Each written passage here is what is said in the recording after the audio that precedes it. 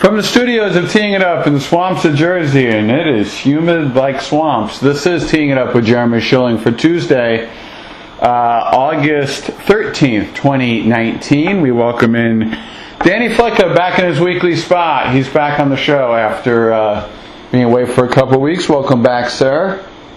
Thanks, man. It's good to be back and getting back into the routine a bit.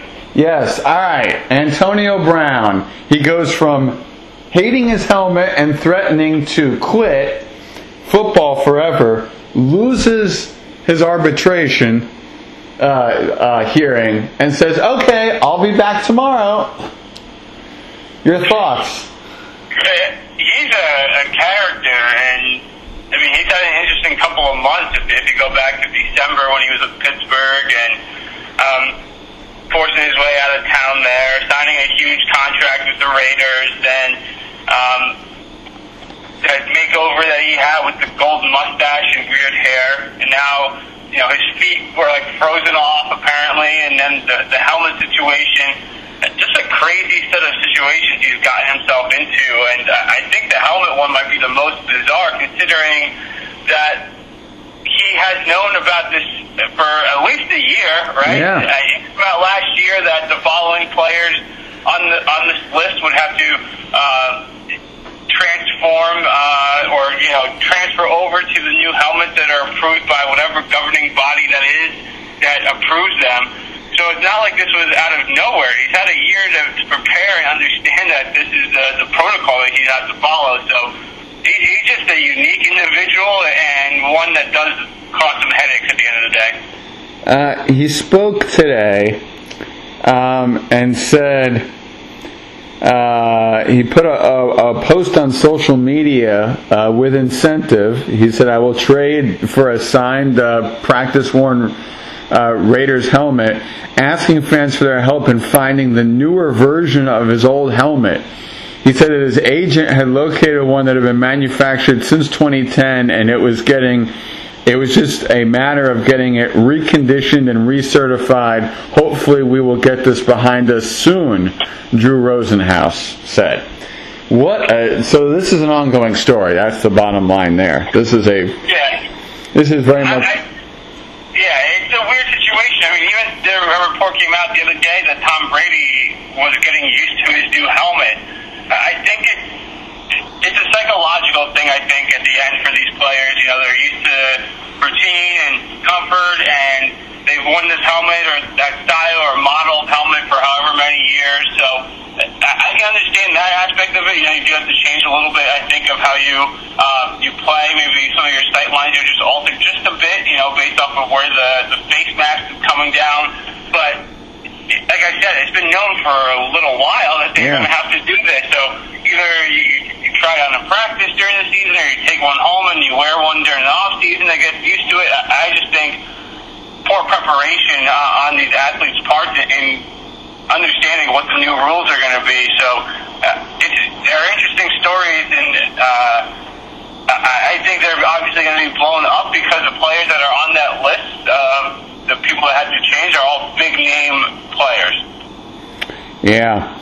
All right. So one thing that has not changed since you left is that Giant fans are frustrated human beings. And I thought what happened on Thursday in that preseason game, vanilla offense versus vanilla defense. Eli goes 3 and out. Daniel Jones comes in, throws a touchdown. Eli gets booed. Daniel Jones gets huge cheers. Giant fans, where is your logic? Like, come on. And I just don't understand why people even watch preseason games in the first place, especially as more and more people don't participate in them.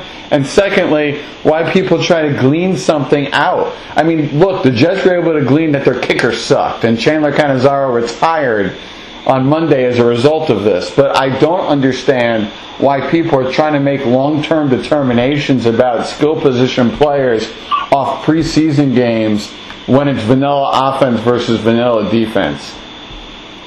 Yeah, I just think it has to do with where the player was taken. Daniel Jones was taken number 6 overall, so as a fan, you want to know what you have in him, and you saw a piece of what they have in him. You know, he went 5 for 1-for-1 for 3 yards, and it's a green out. So, I take little to nothing out of this performance. The Giants need to worry about other things right now. Saquon wasn't playing. Golden Tate wasn't playing. Sterling Shepard wasn't playing. Evan Ingram wasn't playing.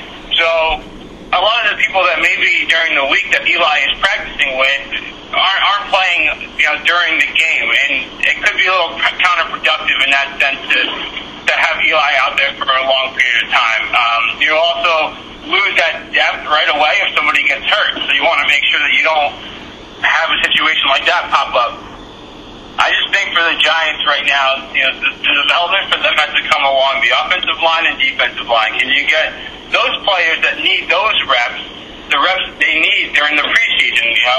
They signed Mike Remmers and they traded for Kevin Zeitler in the offseason. Are they getting the reps? Are they, healthy? Are they understanding the offense? John Halipo is coming back from a serious injury last year. How does he look? And along the defensive line and secondary, you have a bunch of new faces and young pieces. Are they understanding the schemes and the situations that they're being put in?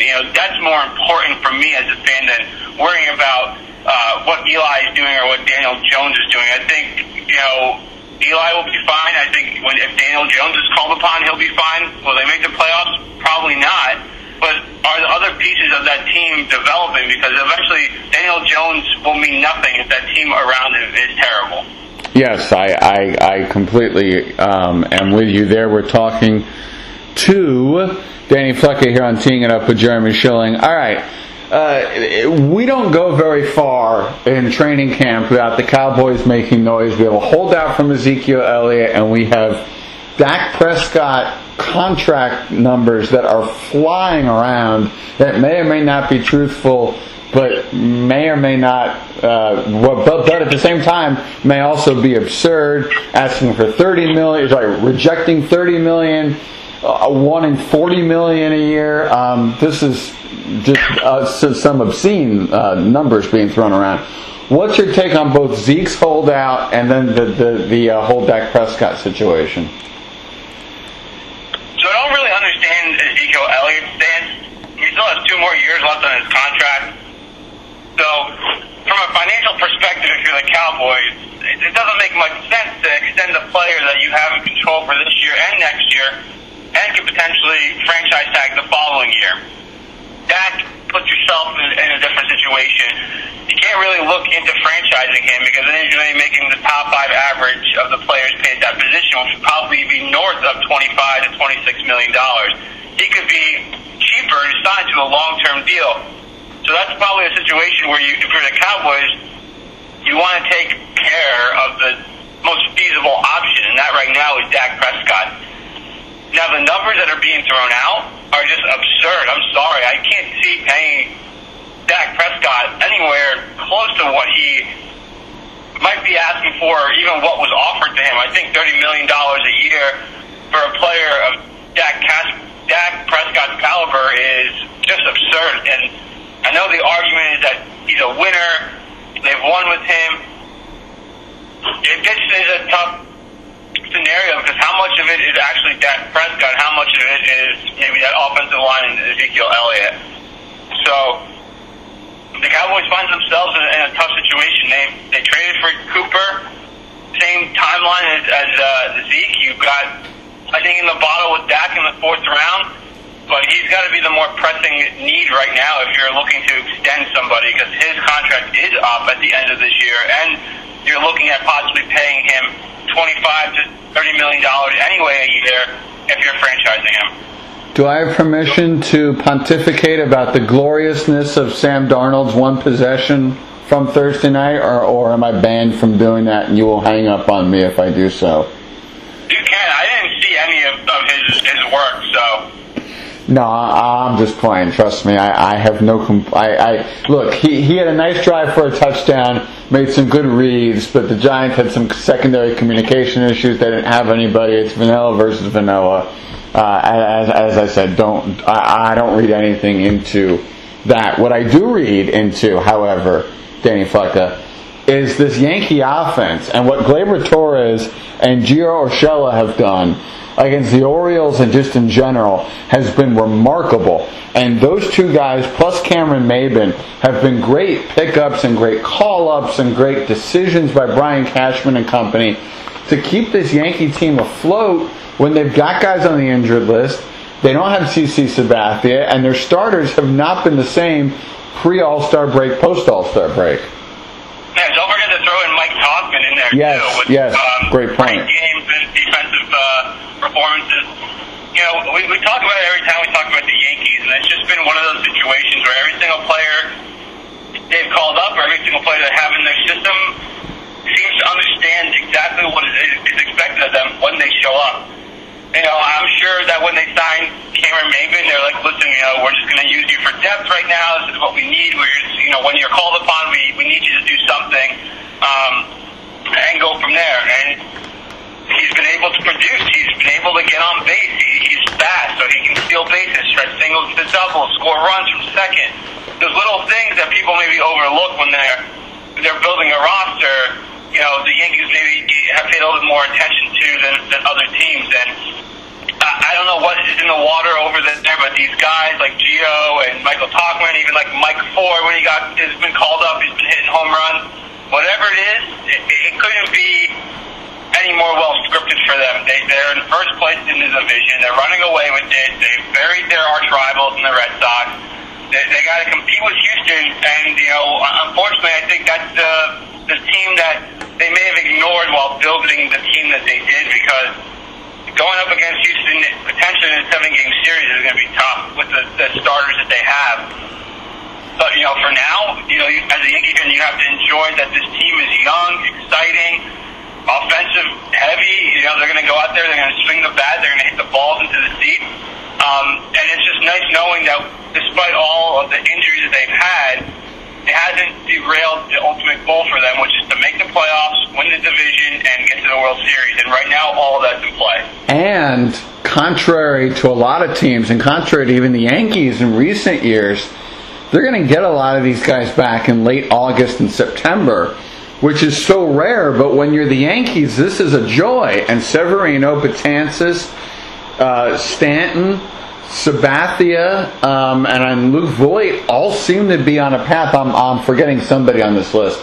All seem to be on a path to get back towards September, when they would have enough of a runway to become legitimate, trustworthy people come playoff time. And that's what you need. You need those guys, if they are going to come back, to have at least 25 games under their belt to get into rhythm. You know, Stanton's been in and out all year long. Somebody hasn't even thrown a pitch for them this season either. Betances, Aaron Hicks has been in and out of the lineup all year. Yeah. Boyd was having a good year, and unfortunately, some bad luck with his injury. So, you know, you want these players to come back and start to get into a rhythm. And we've seen it happen with Judge. You know, he was out for a while. He still hasn't really gotten back to where he needs to get to really make this lineup as dangerous as it can be. But as you go into the playoffs and you play teams like the Indians potentially, or the Astros, where you're going to need to have a long lineup, you want these players to have that rhythm back. So if Stanton is back and Boyd's back and Judge starts hitting, and you have that length in that lineup 1 through 9, when you go into October, you have to like your chances. And you have to think at some point that this pitching staff will eventually get on some sort of roll and be able to deliver 5 innings or 6 innings of well-pitched baseball and allow that bullpen to do what it has to do. It's going to be very rare, Danny. We're going to see a lot of Yankee starters, and I put that in quotes, playing in late September, because they're going to need the at-bats, they're going to need the starts. It's going to be a very different September than a lot of Yankee playoff years where you're trying to rest guys, you're trying to set your rotation right. It's going to maybe be play somebody every day and pull them after 2 at-bats, but just make sure they're in the lineup every day.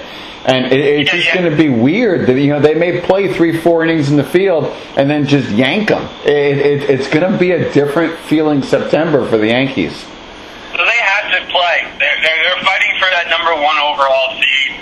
You know, it's better to have that, you know, seventh game potentially being the Bronx and go to Houston or go to Cleveland. So they have to play. Until that's wrapped up, there's no reason for them to take their foot off the gas. These players are in rhythm. We know how baseball players are. You throw them off their routine a little bit, and you might lose them for the rest of the year, and they can't afford that. You know, right now they're a game up on Houston. I think with Houston having a game in hand because of the doubleheader yesterday. But you got to, I think, clinch that number one seed, win the AL, and then let the teams come to the Bronx and face you there.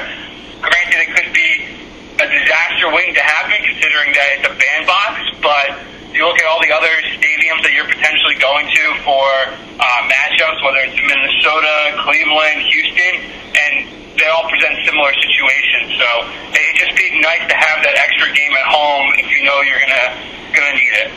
Talking to Danny Flecker here on Teeing It Up. All right, we haven't talked about this concept, which is openers. And I've seen this occasionally happen in September, teams with losing records. I've never seen championship teams like the Yankees do this system where they open the game with a bullpen piece and just throw out 3-4 guys, a bunch for 3-4 innings at a time, or 2-3 innings at a time, and kind of piece it together. What's your take on this whole concept of using openers as starters? It's an interesting one. I mean, we know Tampa Bay did it a lot last year with Kevin Cash down there. I think it really depends on the situation. I think if you have a performance like you did with Tanaka the other night, where he went 8 innings of scoreless ball, you only needed Chapman to close it out, and you have maybe an off day or whatever it might be in there, where you need to maybe get the bullpen back into their rhythm, it makes sense. You know, you let these guys go out there, you let them throw 1 or 2 innings, whatever their normal amount is, and they stay on schedule. If you're struggling with your starting pitching, then that's another way of going about it too. You let your one of those starters have an extra day off, or skip a spot in the rotation without going on the DL, and let the bullpen handle that one game. So I think it really depends on where you find yourself at.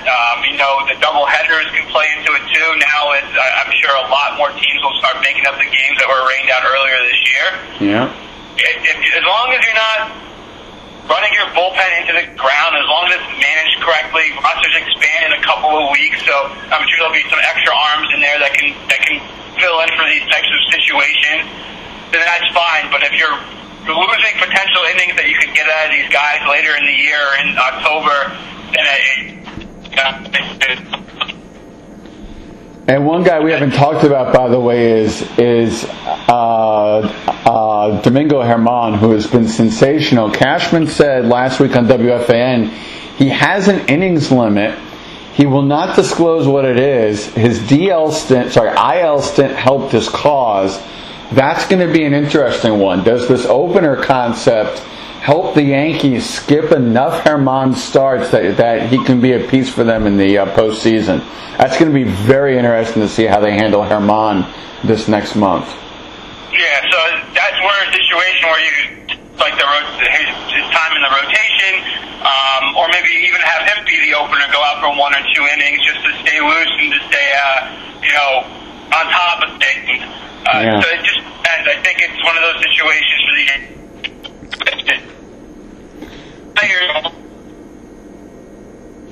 playing time as possible to keep things going, and you'd like to see that guys like Paxton and Tanaka can potentially build off their last outings and start to get the ball rolling and get things figured out. And that's what I'm holding on to as a Yankees fan. That Tanaka performance on Sunday or Saturday, whatever it was maybe him flipping the switch just a little bit to figure out, what it is he needs to do to be successful. And they're going to need him. It's going to be him, Paxton, and question mark, right? Who else is that third starter that you're going into a 7-game series with? So they need him and Paxton to get it going. Yes. Hopefully Severino, but we'll see what happens. Talking to Danny Flecker here on Teeing It Up. All right. You've been all over the place, which means you end up in a lot of gyms. You end up reading a lot of ESPN.com to catch up. From afar, what's been your take on this Mets run? Because this is just insane. And these finishes, these rallies, these comebacks. Citi Field is sold out. I mean, it's gotten ridiculous with the Mets.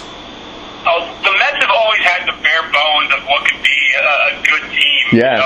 Starting pitching, decent bullpen arms, good young talent that hasn't necessarily found its way yet, but was maybe on the cusp of doing so.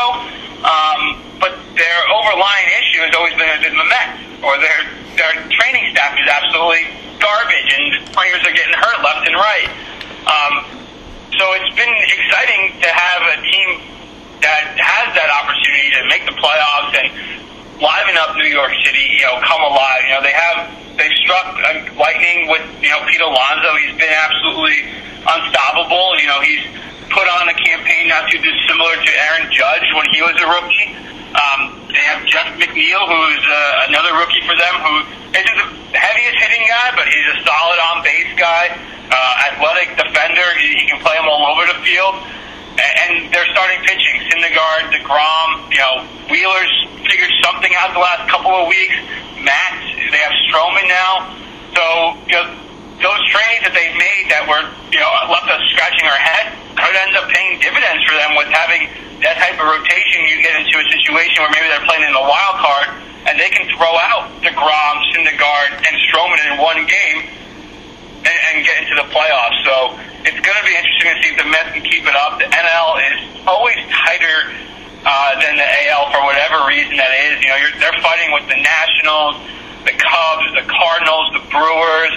So it's going to be interesting to see if they can keep it going, or is it just like a flash in the pan type situation where when the water levels out, that the Mets are going to fall back. So it's going to be interesting. The NL East is going to have a lot of important games in September between the Nationals, Braves, and Mets, and so will the Central between the Brewers, Cardinals, and Cubs. So it's good for baseball to see teams with a parity. Besides the Dodgers, and the Yankees, every division is pretty close. So it's going to be interesting to see how these teams fare, and if the Mets are going to be one of those lucky teams to make the wild card. Got to potentially throw the Phillies in there too, even though the Phillies have been going in the wrong direction. Excuse me, we're talking to Danny Fleck on Teeing It Up. All right, this is now the Danny Flecka show, where he talks soccer. Right now, after week one, but just imagine week one didn't exist. Going into the season, what was your Premier League top four that you had in your head? So it was always going to be Manchester City and Liverpool, top two. You can pick which way you want them to go. Both those teams are loaded and very, very good. Tottenham was my number three choice. They went to the Champions League finals. They made a lot of great signings in the summer transfer window. They pick up players and deepen that squad. And then the fourth team is up for grabs.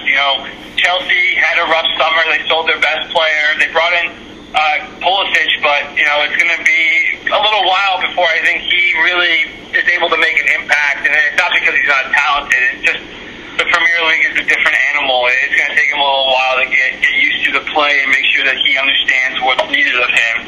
Arsenal is always an enigma, and Man U is basically the Dallas Cowboys of the Premier League. So that fourth spot is really up for grabs. But I do want to throw two dark horse teams in there that maybe people aren't talking about, and they actually played against each other to start the year. That's Leicester City and Wolverhampton.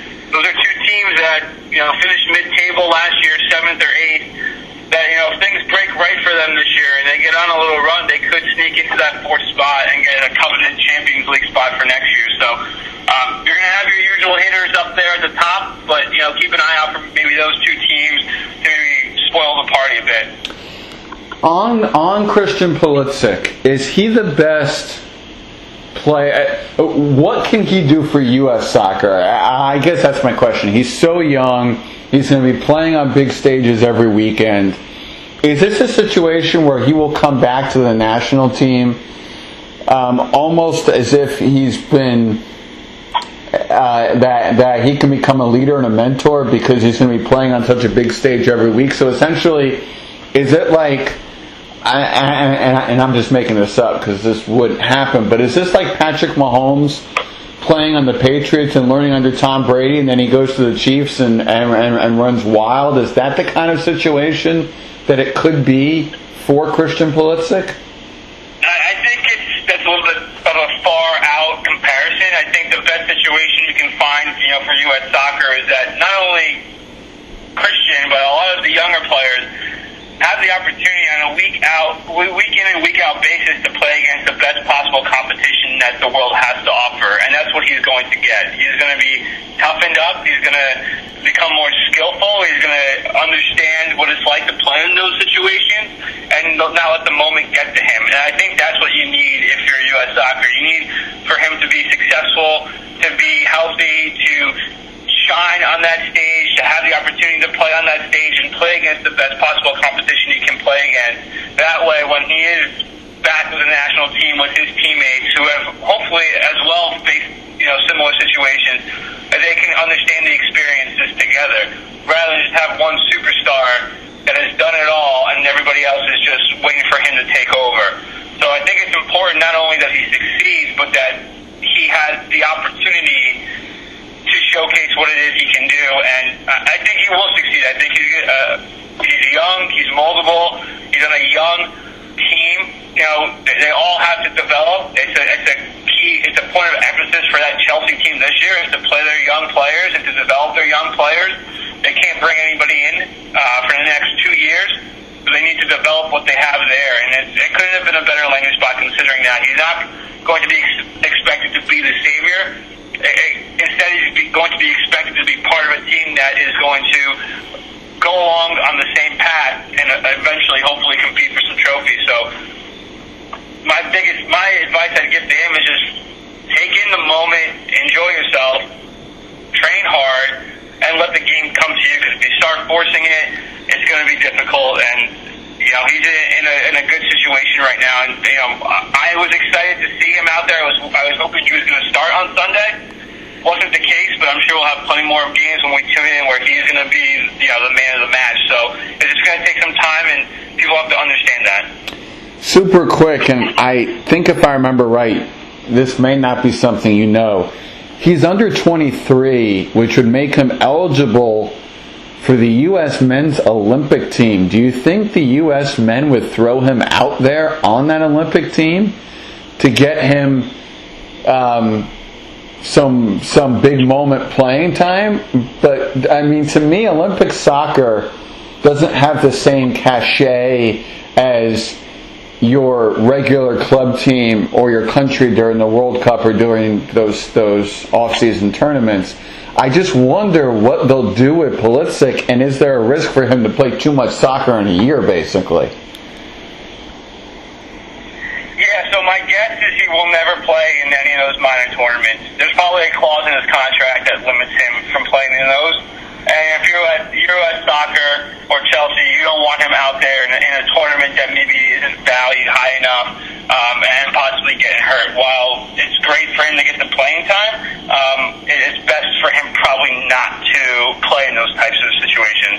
Yeah. All right. Just a couple more seconds here with Danny Fleckantine. Would you like to do NBA schedule analysis? Is that something that interests you? Did you take your lunch break to coincide with the NBA schedule release yesterday? I did not. I didn't even know it came out. So there you go. There's your NBA schedule analysis, folks. Let's give it a round of applause. Would you like to analyze the current FedEx Cup standings on the PGA Tour? I don't even know what it is, so I can't help out there. Is there anything you would like to talk about that we have not talked about? I think I'm good. I think I'm all caught up, and now I'm just getting ready for our eventual show about fantasy football and go from there. Yes, and next time you're on the show, we'll talk college football because week 0 will be here right before you know it, Florida, Miami. Yeah, the 24th, the 25th is that game. Yeah, 24th, Saturday the 24th. College game day will be live from Walt Disney World. It's the 85th different location for College game day. However, no signs allowed, and they'll be on an elevated perch, so they'll have no fans. Is that where the game's being played in Orlando? Yes, it's being played in Orlando. It's a neutral site game. Interesting. Yes, as part of college football's 150-year celebration. You got NFL 100 and college football 150 all in the same year. It's a lot of anniversaries. Yes, a lot of anniversaries indeed. Danny Flecka, thank you as always for coming on Teeing It Up with Jeremy Schilling. No problem, my man. Have a good night. You got it. Thank you all for listening to this edition of Teeing It Up with Jeremy Schilling.